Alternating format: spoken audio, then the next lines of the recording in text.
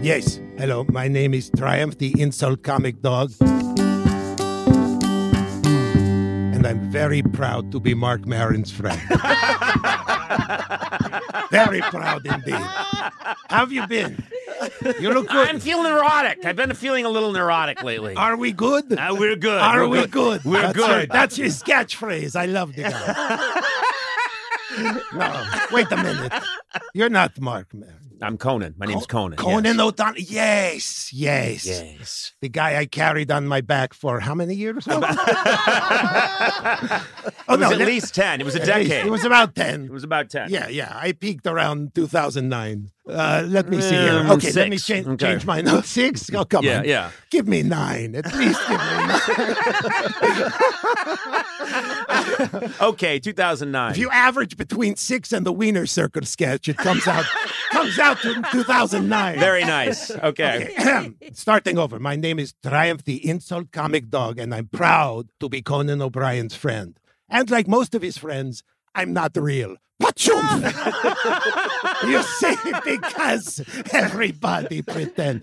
No, Conan, honestly, I've known this guy for years. I'm one of those people who gets to proudly say that I knew you at the very beginning, and here I am at what is clearly the end. No, it's great. No, you got the podcast. And now look at you. You're on satellite radio. Satellite radio, the wave of the past. Sirius XM, the abandoned mall of the entertainment industry. No, it all makes total sense. It's like that old saying, why get your milk for free when you could rent the cow for $21.99 a month? Serious subscription, yes. No, I kid. I really do kid. No, Conan O'Brien needs a friend. What a great title. I just have to ask, why start the show now instead of in middle school when it could have made a difference? Imagine having friends back then. I know. Imagine what it would have been like. No, I do love the new show. I love, the banter and the way you've managed. I am so impressed. The way you've managed to abuse your staff in a very kind of way that the audience thinks is ironic is just very impressive. So impressive. No, listen, folks, he's a complicated man. The comedian with a dark side. You know, you're like Pagliacci, the clown. And that's just for how much makeup you have on.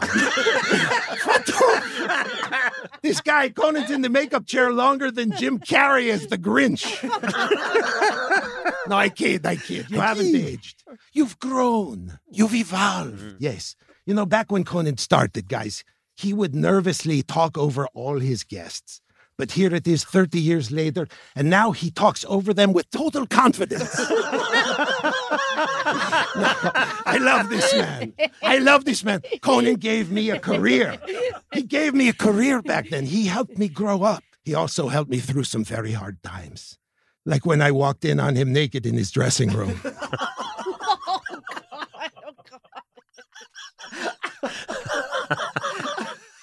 Red pubes.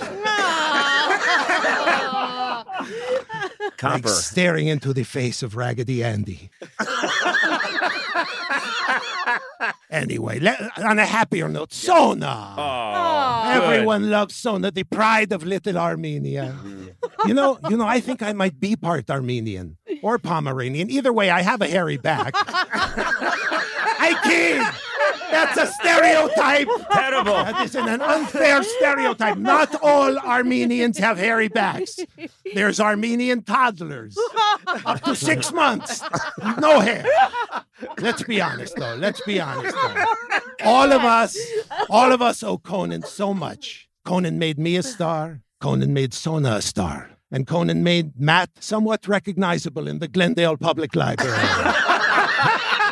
Seriously, he can't walk into that library without at least one person wondering where they know him from. All right. Honestly. No offense. Love everyone in this room, even the gray-haired guy in the back.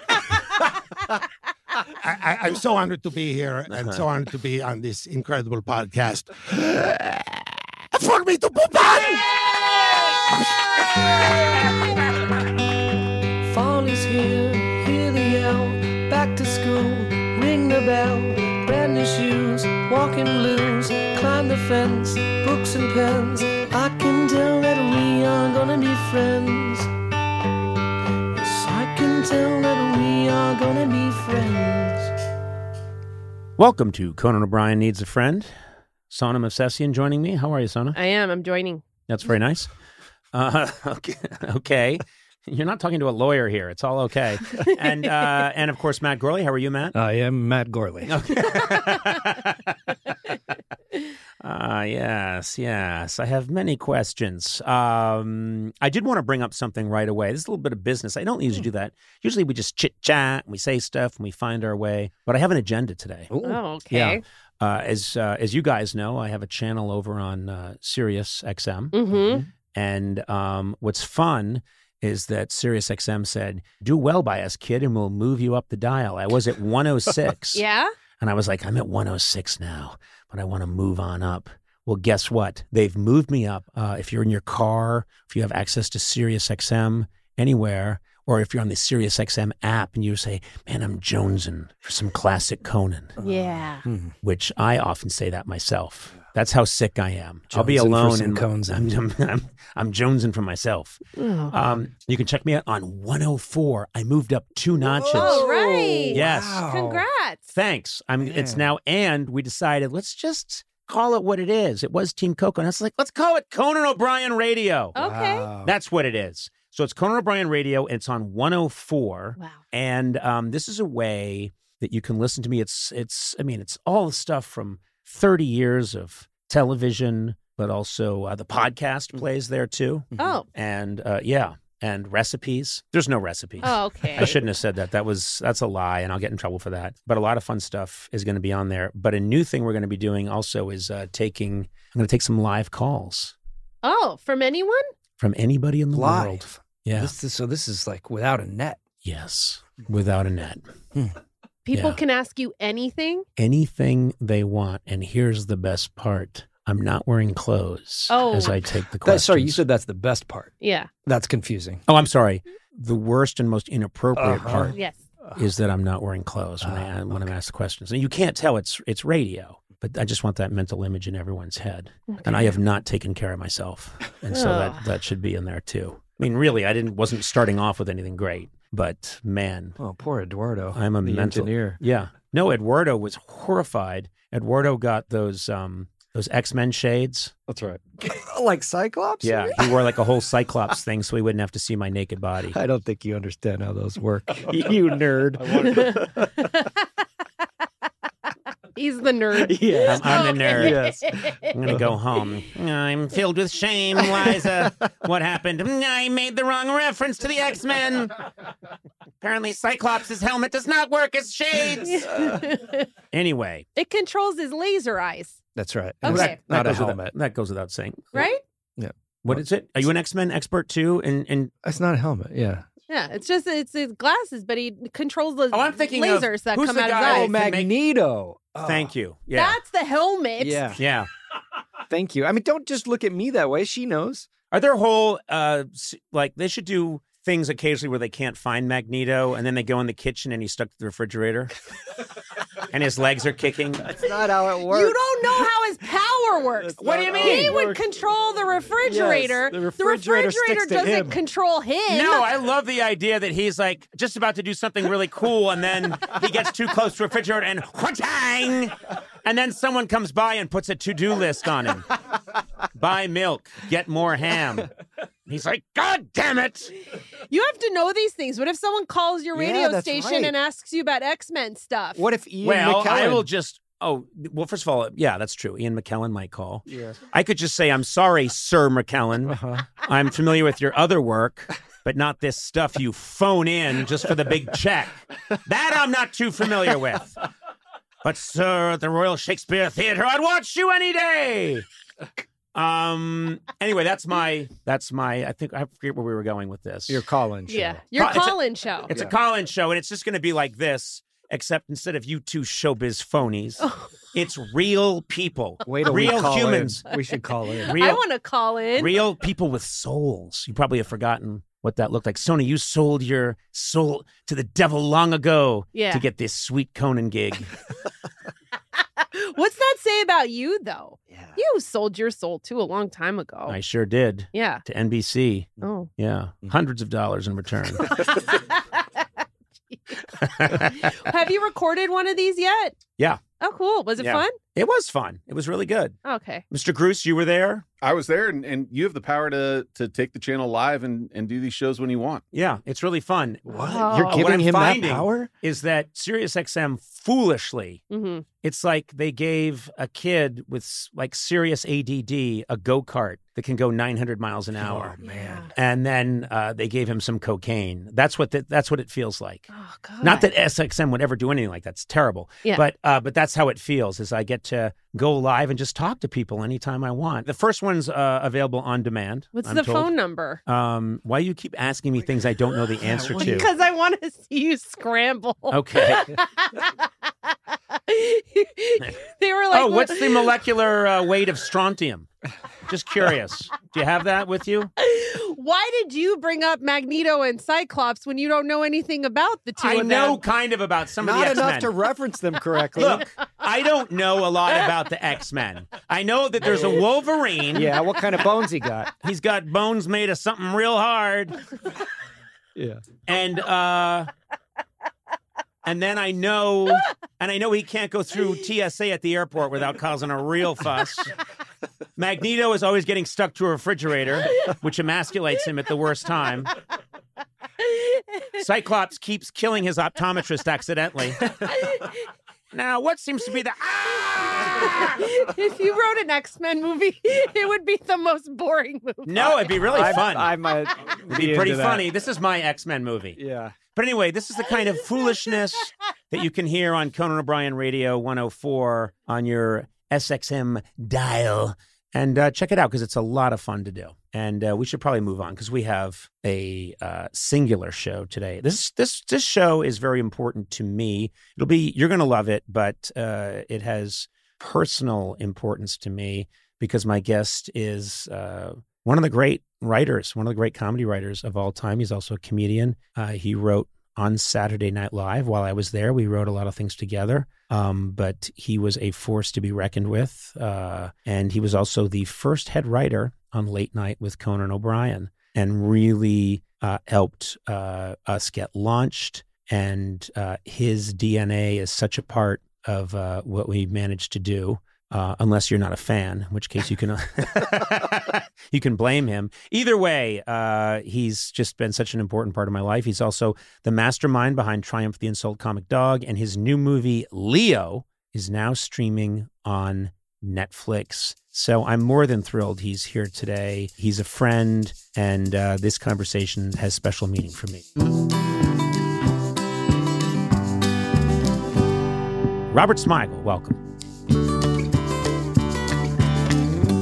This is going to be a shock to people, but I don't think I've seen you whenever we've All done these that. times we've done it? All the times we've done it, I look at the puppet, and what I see is the top of your curly hair. Yes. From the very beginning, I Right. wouldn't see you.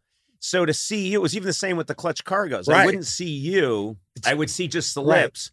But right now, watching you The do sausage. it was kind of like a revelation to me. And also... Seeing what? How much Just- I enjoy it? Or? Well, how much you enjoy? Well, I always knew how much you enjoyed it, yeah. but that From the was giggling, from I the think- incessant giggling. Yes. because just that's crazy to me that I haven't seen you. That do is so weird. Yeah. That is because I'm funny. always Everybody now, else has. now Triumph, please, Yes. but to see you Right. do I'm it. always behind you. Yeah, it kind of was like there's no Santa Claus now. It's like, You've ruined it for the children. we have to.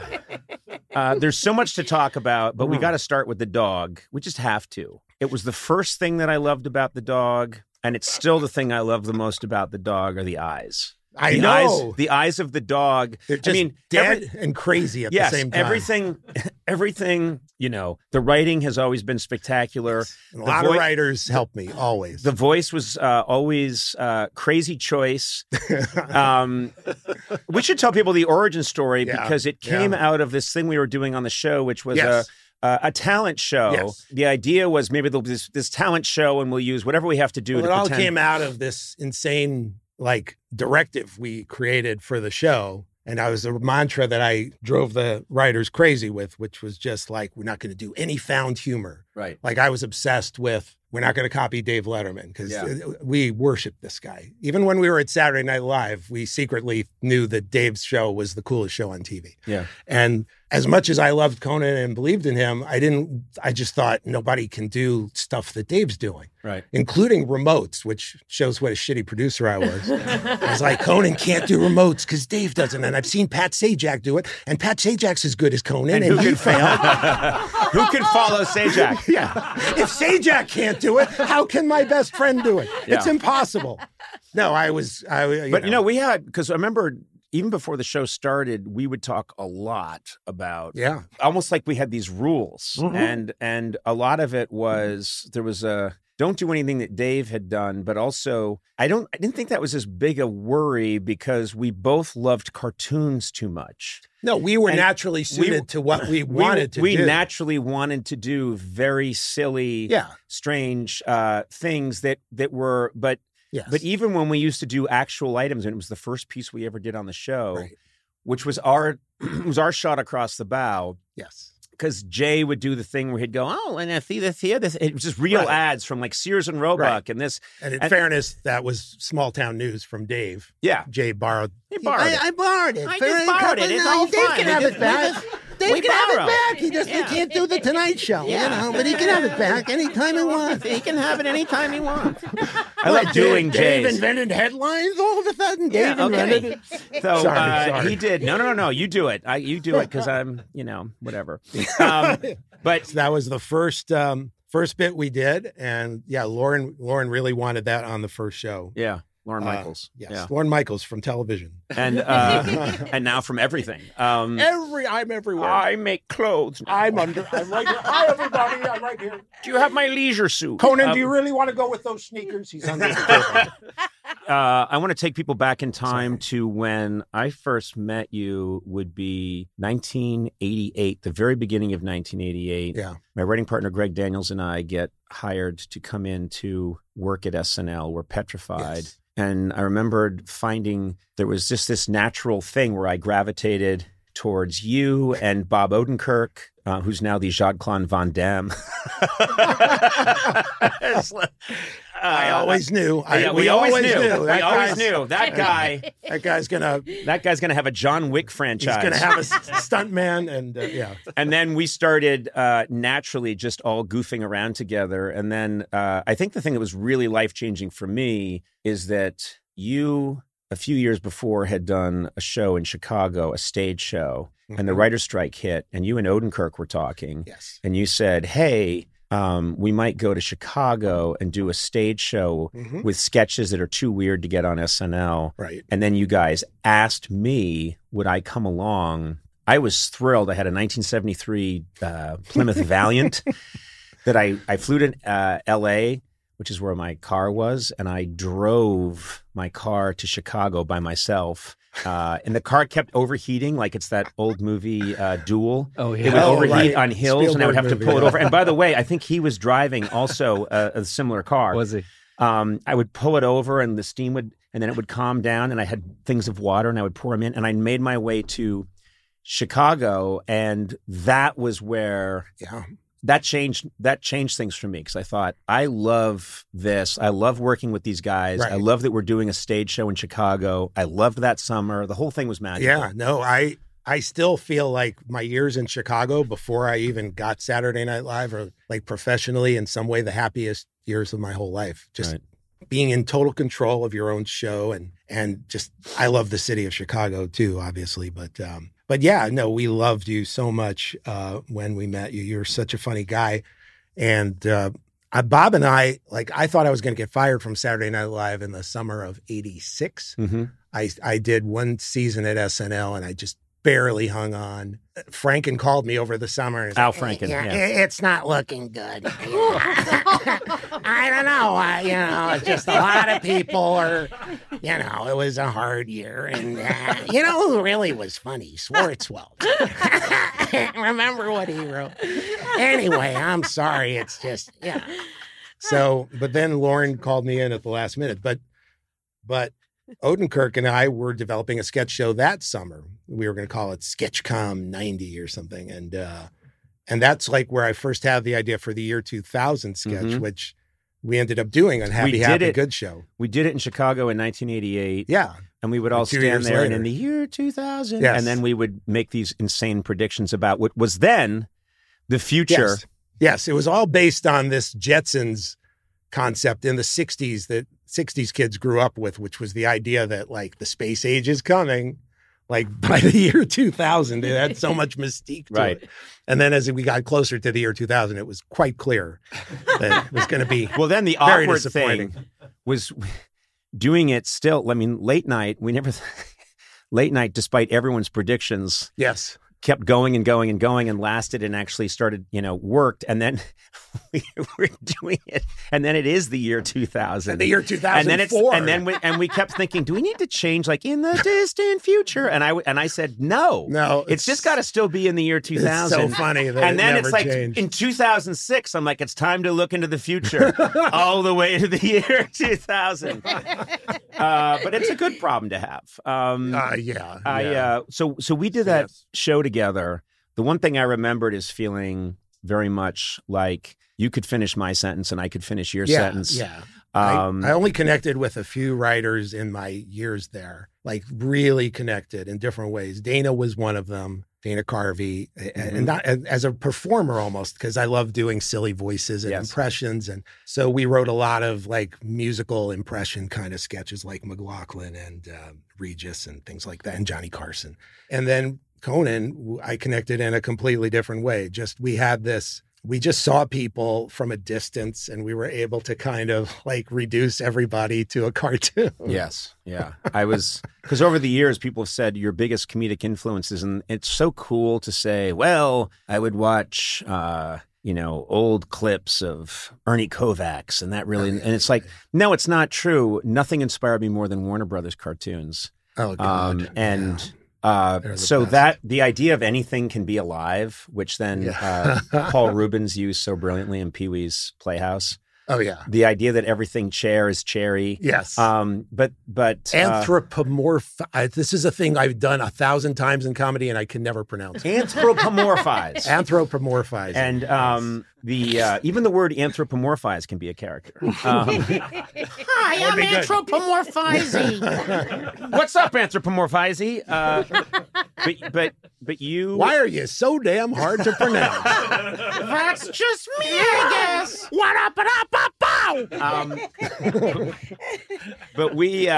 So flash forward, I go and do The Simpsons, and it's too hard to explain, but all these crazy things happen. It's really the equivalent of me being in a cornfield and getting hit by a meteor, but all these things happen where suddenly they say, hey, you're going to replace David Letterman, the guy you idolize, who I said many times cannot be replaced. I said it's impossible to replace him, so I pity the guy who replaces him. I'm on record saying that. And I was salivating to replace him. Yeah. We had totally different dreams because he was hired to produce this show. Yeah. But his dream was not that.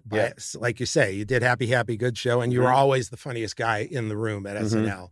And I was more like, broody Tom Jonovich, just brooding writer. Right. My hero was like Sylvester Pat Weaver, the guy who created the Today Show and the Tonight Show. I think that's the saddest thing I've ever heard anybody say. I was a pathetic nerd. Blair Did you have a big poster of Pat Weaver? I do understand.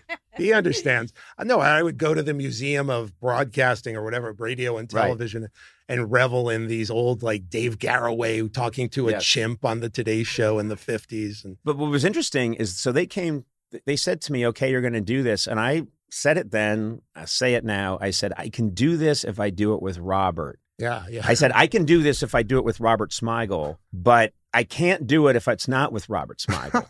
And I don't think I ever heard that. I know you told me you wanted me to do it. I know I didn't tell you I wanted you to do it. I said you have to do it. And then I remembered there was stuff about, well, Robert's contract, we're not sure. And I was Lauren just didn't want me to leave. No, I know, but I was yelling at NBC, give him take stuff from me and give it to like we have to do this together, because I knew then I had a shot. And That's very nice. And it's true. Don't get self-conscious because I'm complimenting you. Take the paper away. That's my job.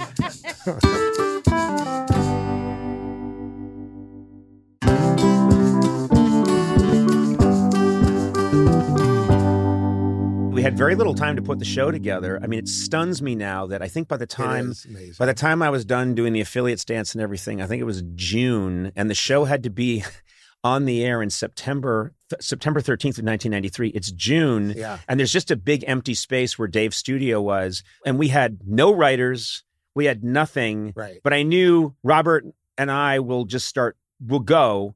And we worked we didn't sleep. We worked like crazy all summer long. It was the best. It was my dream job. And I was working with you. It was just like the best guy I could work with. And I have to confess, when he first told me, and you know this, you remember the conversation, I'm sure. When you first told me Lauren wants me to audition, there was a part of me that was like scared. Yeah. Like, hey, guess what? Me too. But I'll remember this very clearly. You were like, "Gee, I don't know," because it's hard. That's a hard way to break into show business. That's what I said. It's going to be hard for anybody. Yeah. I mean, the only person it wouldn't have been hard for is, I think, Gary Shandling. Gary Shandling was a name they were banking on, and if he had done it, it would have been absolutely brilliant from day one. Of course, because he's Gary Shandling. But everyone else would have taken some knocks for not being Dave. Right. But I was going to take a lot of knocks because complete unknown and no experience. And I remember so clearly, I remember where I was. I was living in this little apartment on Weatherly. And I had in this tiny little nook, I had a phone and a phone machine back when you had a phone machine. And I'm talking to you and you're sort of saying, they're thinking maybe I should audition because they're looking for the right person. And Lauren said, he's got a look and maybe, and Conan's funny. He's a look and he's very polite and he's got the hair and the funny first name. And maybe that's a thing. And so. And he'll be cheap. And trust me. You'll get him for nothing. And so they. My salary, non-negotiable. Just because I'm saying you're going to save money on him, not me. So I remember talking to you, and you were rightly. I was shumbly. You were shumbly. You were saying, "Yeah, I don't know." And then in the background, I heard like a Charlie Brown parent voice go. And I said, "What was that?" And you said, "Oh, that was Michelle, your wife." And not wife at the time, girlfriend at the time, I think. Yes, and you said, and she said, "Wow, wow, wow, wow." And I said, "What's she saying?" And she's saying, and you said, Michelle said, "He's got nothing to lose." Right. And then you said, "Huh, I think that's kind of true. Like, why not?" What? And then, of course, I thought, I guess I could be a national joke. But that was the fear the first year. The fear was the first year was who's the famous national joke. But I have to say also that so then I did hesitate a tiny bit. It was like a few hours. I was like, wow, man, I don't know, man, if he can do it. He's never been on TV. And then I just thought to myself, so we both love performing. And I got to do a few things on Weekend Update. I did. And Conan was already with The Simpsons. And I just remembered this guy helped me for hours with my stupid Weekend Update feature, The Moron's Perspective. And I'm like, I'm hesitating? It's the fucking asshole. And I called you back and I was like, yeah, I mean, this is my buddy. I never once celebrated. Like I audition, they think about it, and then they give it to me and never, I was always scared and always filled with the sense of responsibility. And here it is now, over 30 years later. Yeah. And I have never once, I don't think I celebrate anything. I mean, I don't, but I just was always like, well, we'll see. We'll see. Exactly. And still now I'm 60 and I'm going, we'll see. Oh, boy. We'll see. We'll see how it happens. But I think it was appropriate not to celebrate getting that show because it was not like getting cast in an amazing role. It felt to me in a very Catholic way, like this is a test and you're going to have to walk through hell. And then that's what happened. That is what happened. But I remember, so then he had that audition, which was incredible. I mean, I guess it was, and then I asked him about it and he said, well, I had nothing to lose. And he was like in front of, I don't know how many people were in that room. I don't know. It was a tiny. No, it was a good size. Like I don't know, 100 people, maybe? Yeah. And he interviewed Jason Alexander and Mimi Rogers, and his Mimi Rogers interview was just like professional, hysterical. And then I just turned on a dime. I was like, this guy's going to be enormous. and then he was so funny and hilarious. When we assembled writers, we all got incredibly overconfident. Yes. We're like, everybody's going to have a pompadour within 6 months. I really believe this. I was like, everybody's going to want to have long, skinny pants. And I was positive. And so, but everyone's going to want to have kind of like ambivalent, ambiguous gender.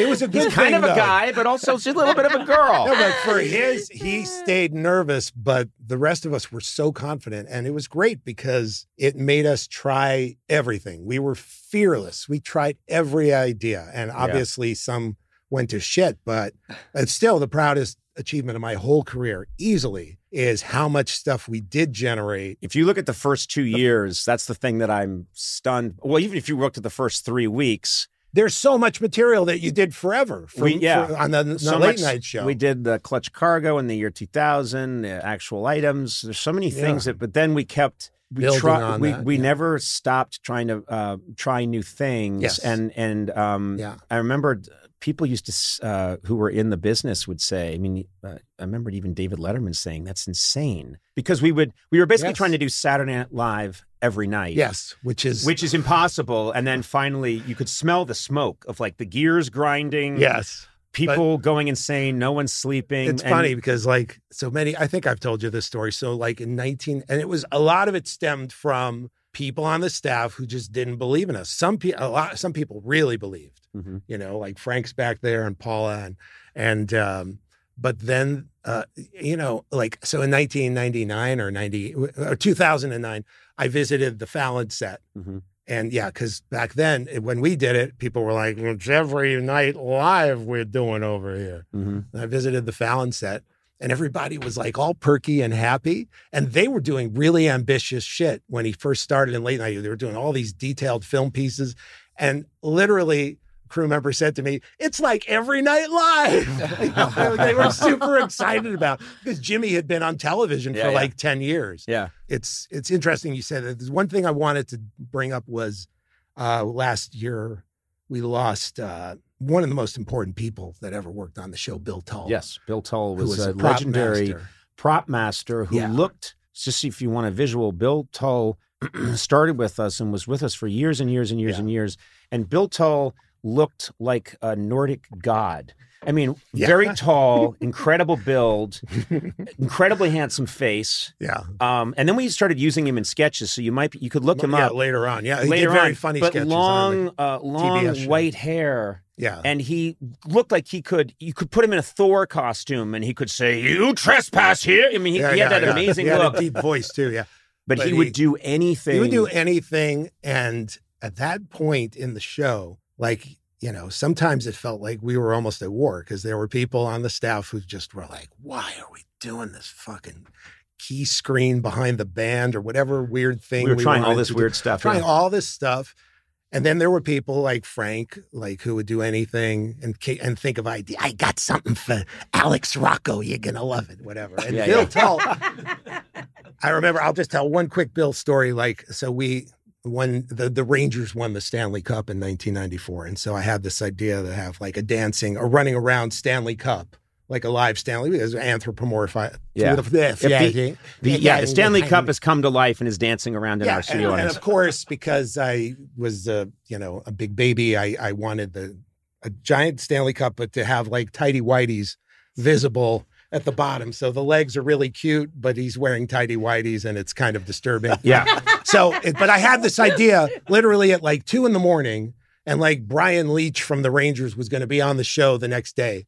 And so I call, and the writers were all there laughing about this. And I call like the wardrobe department and like, what the fuck are you talking about? That's not going to happen. You can't do that. Yeah. And then I call Bill Tull He's like, okay, yeah, okay. So we'll, you want me to build like a whole thing? Okay, so it's like 8 levels. How many levels are there? And it's like 3 a.m. And so he gets right to work. And then the only thing that he can't figure out is the Stanley Cup has like this bowl, this big silver bowl on top. So Bill Tull calls the Rainbow Room, finds out that they have a silver bowl. He goes up there. Which is, by the way, for anyone who doesn't know, one of the most swanky, yes, like incredible elite places.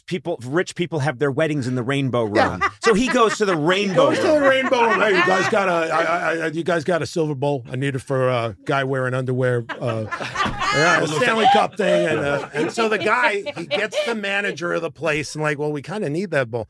Listen, what can I do? How can I get the silver bowl?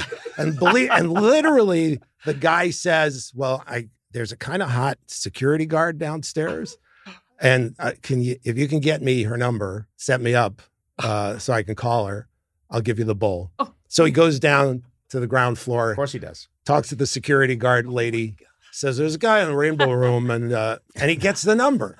And he goes back upstairs and comes back with the bowl. And this is like on no sleep. No sleep. And this is and the whole point is that like that was the spirit of the show. That was the spirit of the show. And like Chillemi's here, another long time. Well, I call Chills the warrior because he's still.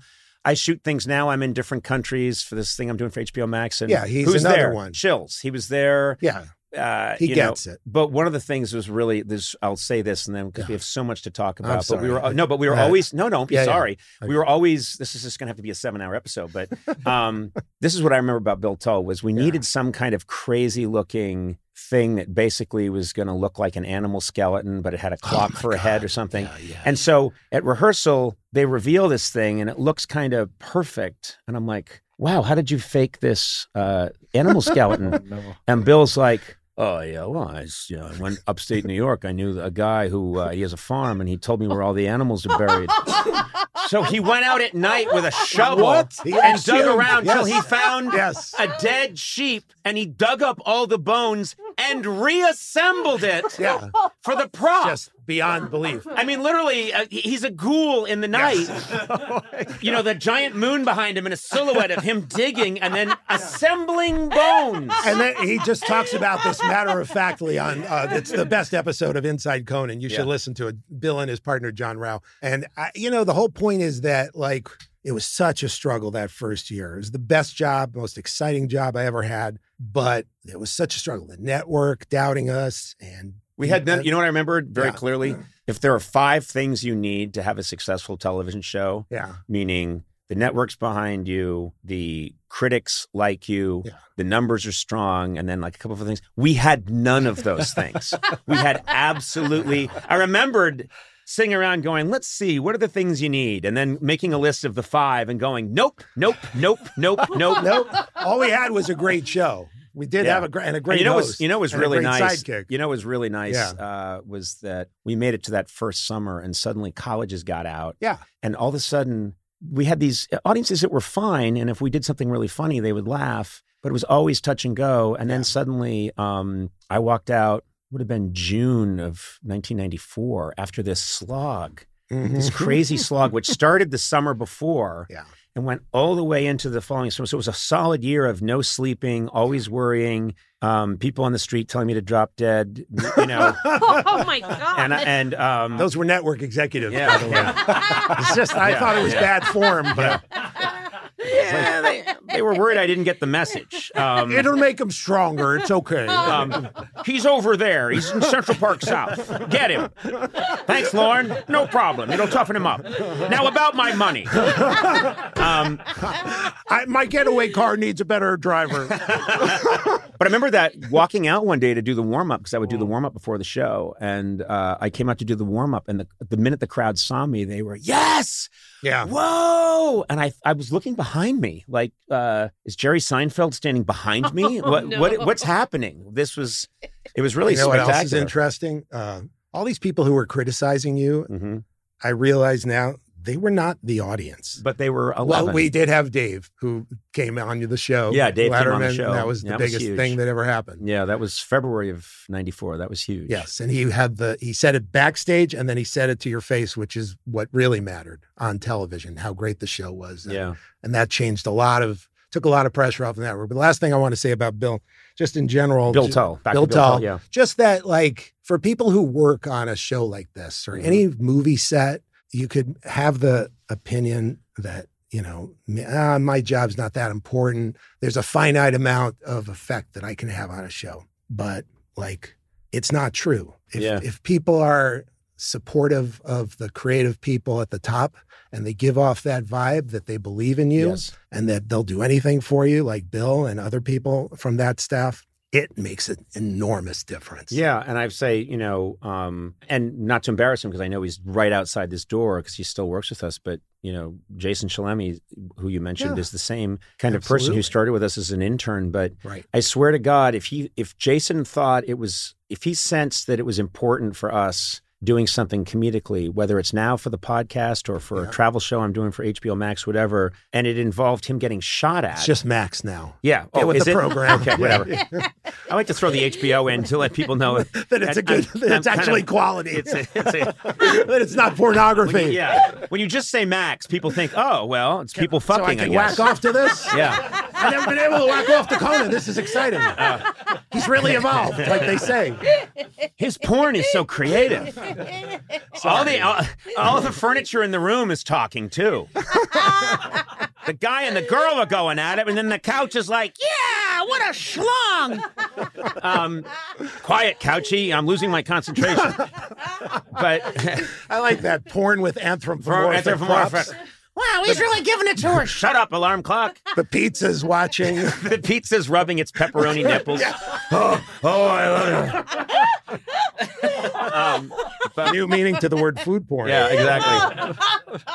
But no, if Jason thought it was important, and he, I was just with him, we were shooting in South America, and he's like, I think if he thought this was important to me or somehow important to the comedy, but it involved him running across a firing line where actual ammunition's being shot, he would do it. Which is my point is that he's stupid. No, he's a moron. My point is that he makes you like this. The last day I was on the show, I had to give a speech, which was painful as can be. I loved the show so much. And I remember saying, I thanked everybody. And I said, there are people in this room who have said Conan and I have inspired them to do great work. And I just wanted to tell everybody, you inspired us. And that's really true. A guy like Jason, a guy like Bill. So many people who... They have your back, and it makes all the difference in the world. And I do think in light of...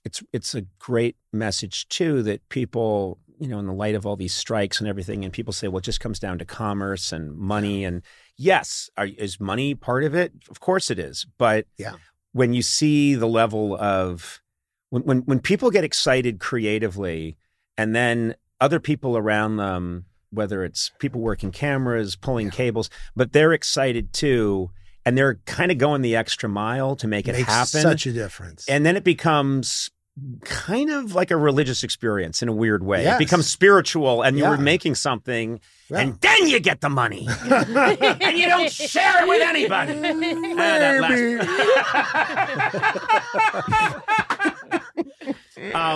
He's and Jason, now you're making me think about Jason's predecessor, Mr. Jordan Slansky, who I always credit. Triumph Remotes wouldn't exist if it wasn't for Jordan.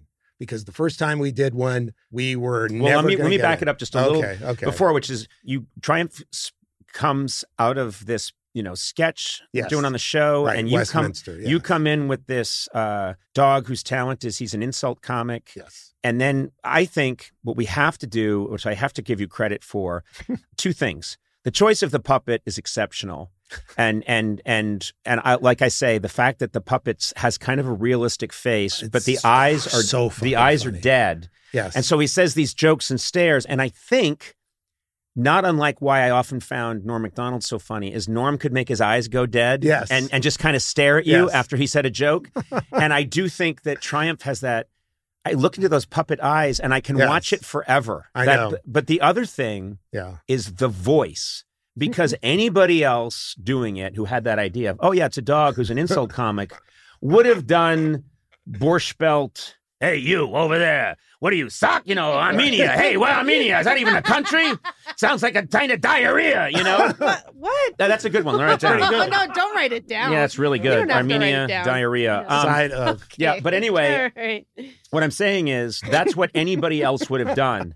Robert is the only person I know who would have done, I think it's an old Russian Jewish woman. Am I correct? I had grandparents that were first generation immigrants. Yeah. Who escaped Russia and they actually emigrated to China first. They'd be so proud of what you've done. They were. We must escape persecution. So Robert can turn us into generations may be able to witness a realistic-looking puppet have sex with a live animal on television. And she's like, oh yes, stop. oh yes. What is this television? Well, it's going to be a thing starting with Milton Berle.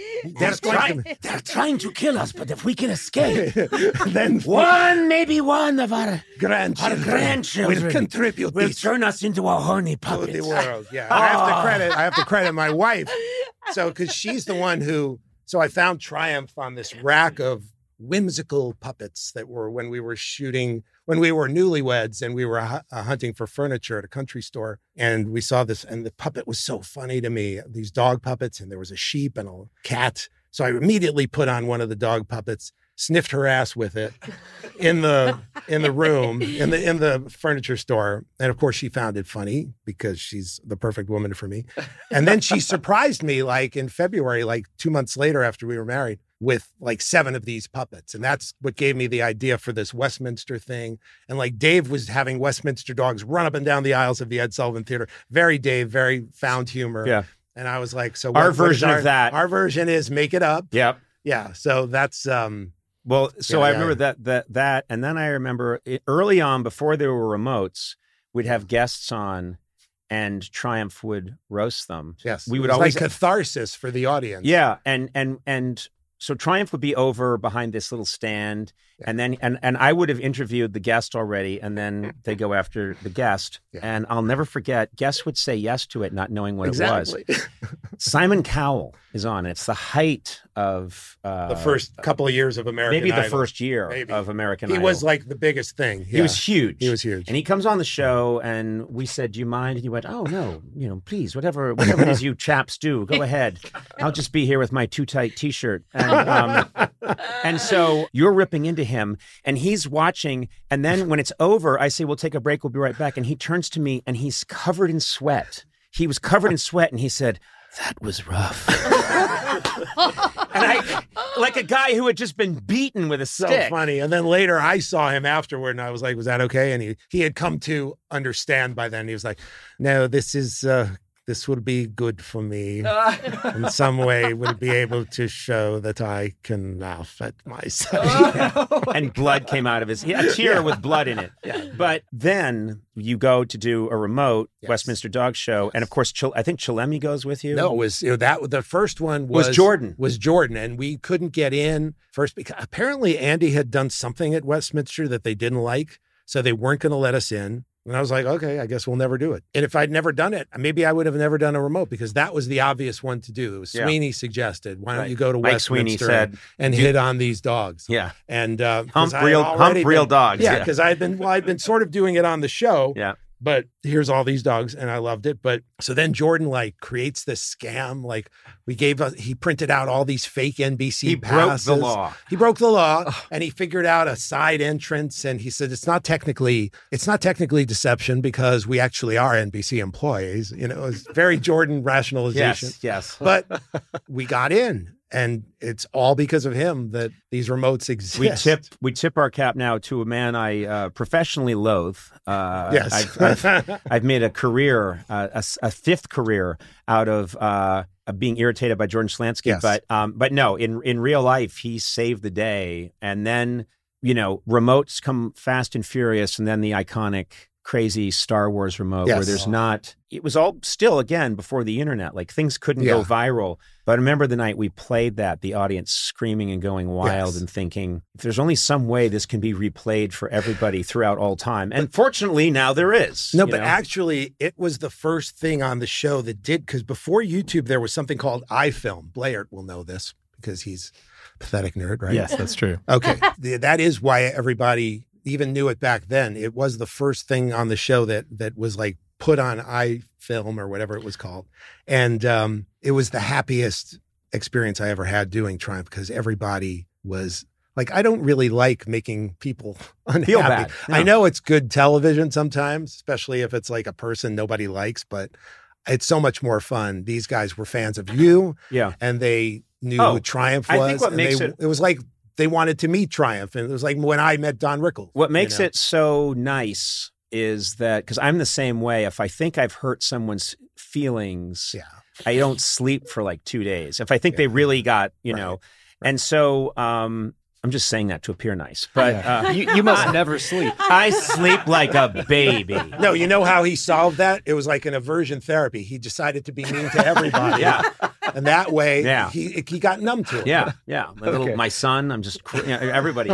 And so, but I think the magic of that was all the people in line who you're making fun of for never seeing a woman or, you know, which button do you push to have your mother come pick you up, whatever. Andrew all of those, Secunda gave me that they're line. all loving it. And that's the key and they're just delighted. And now they're part of history. They're like the funniest straight men that you could ask for. Yes. And the fact that they're enjoying it just made it like just a mutual pooper and poopy united as one. There are. It's just beautiful. It's a beautiful thing when symbiotic pooper and relationship. poopy There are come so together many, like that. you know, Beautiful. I mean, this is the thing where it gets tricky because I could reminisce with you about all of this for maybe 15 hours and we would only scratch the surface. But something I just want to make sure that I get in here, that I state that you've gone on. You know, we worked together all those years and then we've continued to work together. We come back together, we work, we just did. I mean, one of the highlights of my recent life was you and I wrote Hans and Franz musical together with Dana Carvey and Kevin Nealon.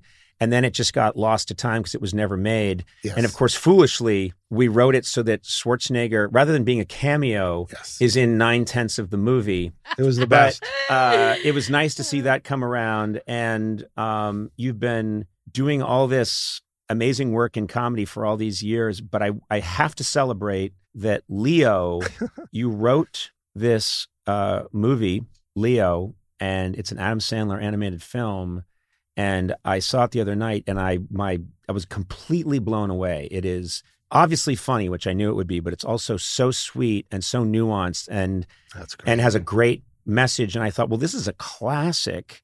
And then I think yesterday I was told that it's the biggest animated hit already that Netflix has ever had. Like it's a complete smash. And I was practically crying. I'm so happy for you and for Adam. I wrote both of you guys. Yeah. Adam's lawyer got it. Sandy Wernick got it. I don't know. I think we got to redline this thing. Let me give it a look to the lawyers and then we'll get back then. He was really funny because I called him. He ended up calling me after Sandy I wrote Wernick? him. No, not Sandy Wernick, but Adam. After I told him, I texted him. And I said, Robert, I'm so happy for Robert. I'm so happy for you. It's so well done. And he calls me up and he was like asking me about how my kids are doing and stuff like that. And then he was doing this whole riff because my son is very gifted at computers and he really loves computer engineering. So he's looking at a lot of engineering schools and a lot of like super scientific schools. And Adam was like saying, Coney, I'll write him a letter. Those people love me. And I went as a joke. And I was like, it's okay, Adam. He's like, it's already done. I took care of it, buddy. I'm going to send it to every engineering school. And I'm saying, no, Adam. No. No, Adam. He's like, these are my people. I was crying. I was laughing so hard. Don't worry, Coney. He's going to be great. Oh, he's the best. Yeah, he's the best. God damn. I was, it's so funny because he does the voice he does in this for Leo is so unique. It's kind of Bernie. Yes, it's Bernie Brillstein, Yes. the famous manager Yeah. that we all knew and worked with. What I do know is people don't understand that as in animation, the voice is everything. The voice is more important than the actual animation because it's the soul of who the person is, I think, in a lot of ways. And that voice that he does is so unique, and it really works beautifully. It's like cranky and warm at the same time. Yeah.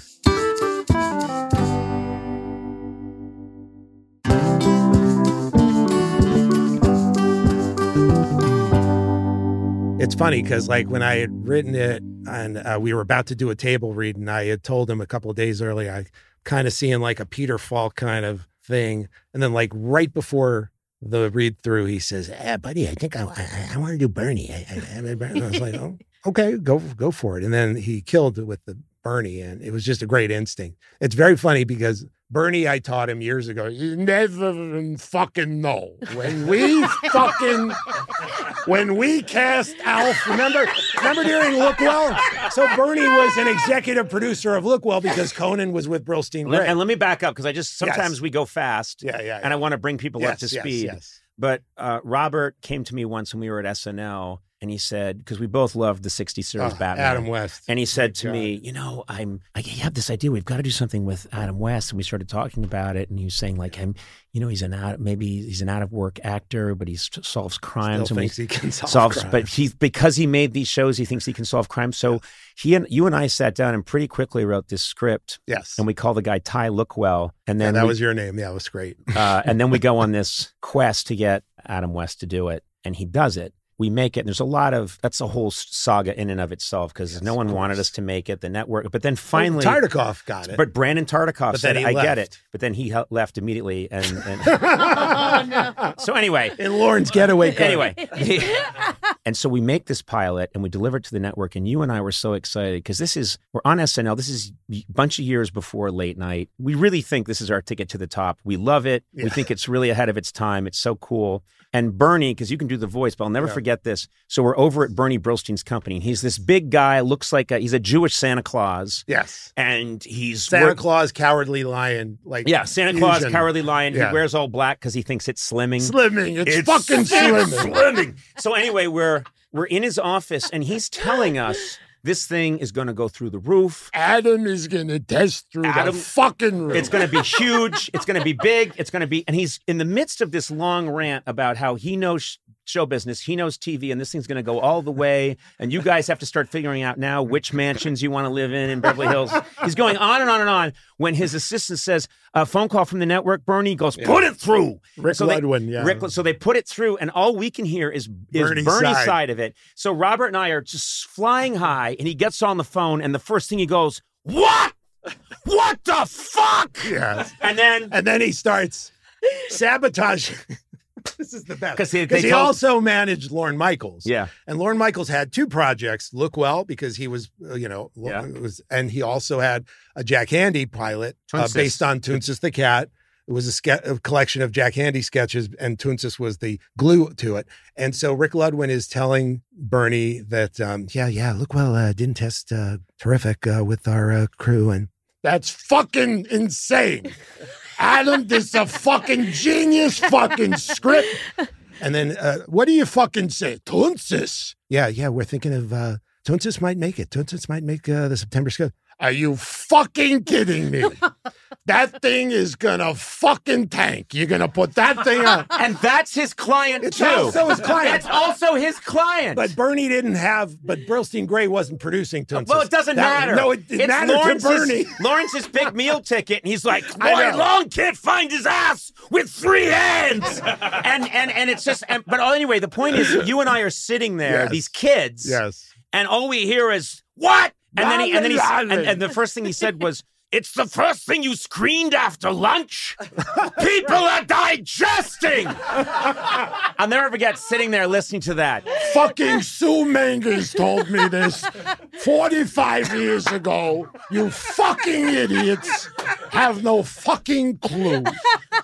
So I saw you today for the first time in person since Leo came out, and I felt emotional because Yeah. I'm so happy for you. You're my friend, but also I was saying you and I have collaborated on so much stuff, and there's a lot of noise out there, and I'm very proud of the stuff we've worked on together. Oh, yeah. But I saw this thing, and I thought, oh, this is going to be a movie that kids are watching and with their parents because it's really funny. But they're going to be watching it like 50 years from now. I don't know how they'll be putting drops in their eyes and watching it. Yeah, But maybe. But no, very nice. It's really. I think it's lasting. I think it's a classic. That's and amazing. I was just delighted, just really delighted for you because Jesus, you deserve it. Thank you. It's like it feels like the first thing I've ever done that everyone agreed on at the same time. Like, our show was amazing and we loved it more than anything. And there was an audience that got it. There's always, and I've had, and then little segments that I've done, like the cartoons on SNL, but any independent project that I've done, even the ones that were successful, like the Zohan or Hotel Transylvania, it wasn't a critical success. This is like everything. Everything's coming together. Yeah, it's never happened to me in my whole career. So it's like, it's just weird. But I love it and I'm very excited and I'm very happy and I really and it's 4 stuck years. I know. You've been working on this for 4 years. You've been telling me about it and I've been saying enough with the talking. Where is it? I know. It was maddening and I would like go on Zoom meetings because like first you animate it to like black and white drawings, animatics and we tested it and it did great. And it's like, great, now do the whole thing over. And that was like the creative process, working with board artists. Now you're converting the whole thing to 3D. And it's almost like, okay, we just want it to be as good as the animatic now. Like we've made most of the creative decisions and it's just so technical. And like, sometimes there'd be Zoom meetings where my other two directors, like my notes were usually about acting, and they'd be like, Leo's tail, it has a little bump, it's off model and shit like that. And I would literally, just to be sane, I would like mute myself on the Zoom and start making animal noises. Just like, what do you think, Cal? And I would send it to friends with like, they would hear the meeting in the background. The cow doesn't like the idea. Sorry. The other thing I should point out is you write the music in this. There's a lot of really great songs in it. Oh, that's nice. And but it was fun for me because you and I, one thing we always had in common was we always wanted sketches to turn into songs. I know. So we thought sketches should have a theme song. So when we were working on Mr. Short-Term Memory, that was like the first. We wanted it to have a song. Yeah, and Lauren was like, can't it just be, because Don Pardo for years would just be, and now another episode of Short-Term Memory Man. Yeah. And Lauren literally said, can't it just be another episode of... And we were like, no, it has to be. And Odenkirk and Greg Daniels were working on this too. But we were like, no, it has to be a song. Mr. Short-Term Memory. Yes. He shouldn't have sat under that pear tree. Yes. And it's Tom Hanks sitting under a pear tree and a pear drops and hits him on the head. Now he has no memory. He'll frustrate you so, but he'll never know because he's Mr. Short-Term. It was one of those things. It was like the first one. Yeah, I love the elegance of that first line. But then that became like a plague on the show. Like everybody started putting jingles at the top of every character. Everything had to have a jingle. Everything had a jingle. But yes, actually, I would have to, the biggest thrill of this movie on some level is just the balls to write songs and music. Like I was so scared to do it on one hand, but then I knew a composer, this brilliant composer, David Yazbek. I can't even play a musical instrument. I just sang these into GarageBand and then I sent them to him and I was like, do these suck? And he was like, no, they don't suck. And I was like, oh God. The song at the end with all the children saying how old they are. Oh, when I was 10. And then that's blends beautiful. into the next age. Thank you. It was amazing. Yeah, that's my favorite. And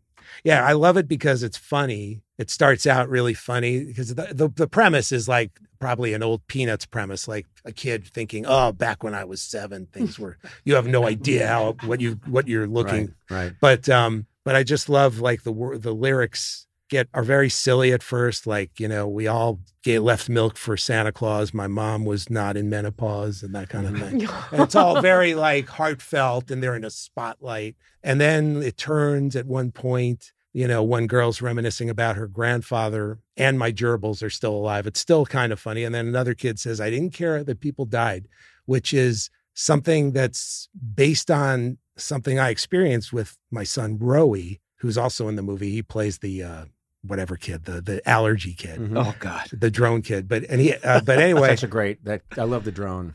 Oh, the drone's amazing. When he eats, when he goes full Bridget Jones and starts eating the chocolate ice cream. I love that. Thank you. But so Rowie, when my dad passed away, my kids used to laugh at the idea of death. Mm-hmm. I don't know if you have a similar, but my kids still do. Well, you sort of get over the shock, and then it's realize how funny it is after your own parents die. Uh-huh. So Rowie, they would like, death, man. What is that all about? And they'd giggle about how weird it is when they were 4. And then my dad passed away when they were 8, and he had a long illness and a beautiful long life. So the part of me was relieved. But the thing that really made me cry was hearing Rowie experience it and cry. He was crying really hard. I was with my mom, and so I spoke to him on the phone, and I realized that not only is he crying because he adored his grandfather, but because he's taking in this reality. So that part gets me every time. That's when I get emotional when I hear that song. Well, it's a absolutely beautiful movie. It's nice when it all comes together. I'm looking at this. Leo has had, this is crazy, 34.6 million views in its first 6 days. I don't know what that means, but it sounds like a lot. That's the biggest debut ever for a Netflix animated film. That's so nice. As long as you have a big piece of the merch, you're okay. Oops.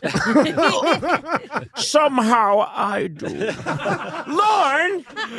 Somewhere in Maine. A blueberry farm just got a little bigger. It's a blueberry farm, right? Yeah, he has a massive blueberry farm. The... And also, this is we have to do it because we all do Lorne voices and make Lorne jokes. But you and I would be completely unknown to anyone, to everybody, if it weren't for Lorne Michaels. So without a doubt, we love him to death. We love him to death, but we love doing his voice. We love doing his voice. The blueberries, and that he has a giant blueberry farm in Maine. So it's the blueberries. We don't sell the blueberries because they're ripe. We sell them because it's 11:30 on Saturday night.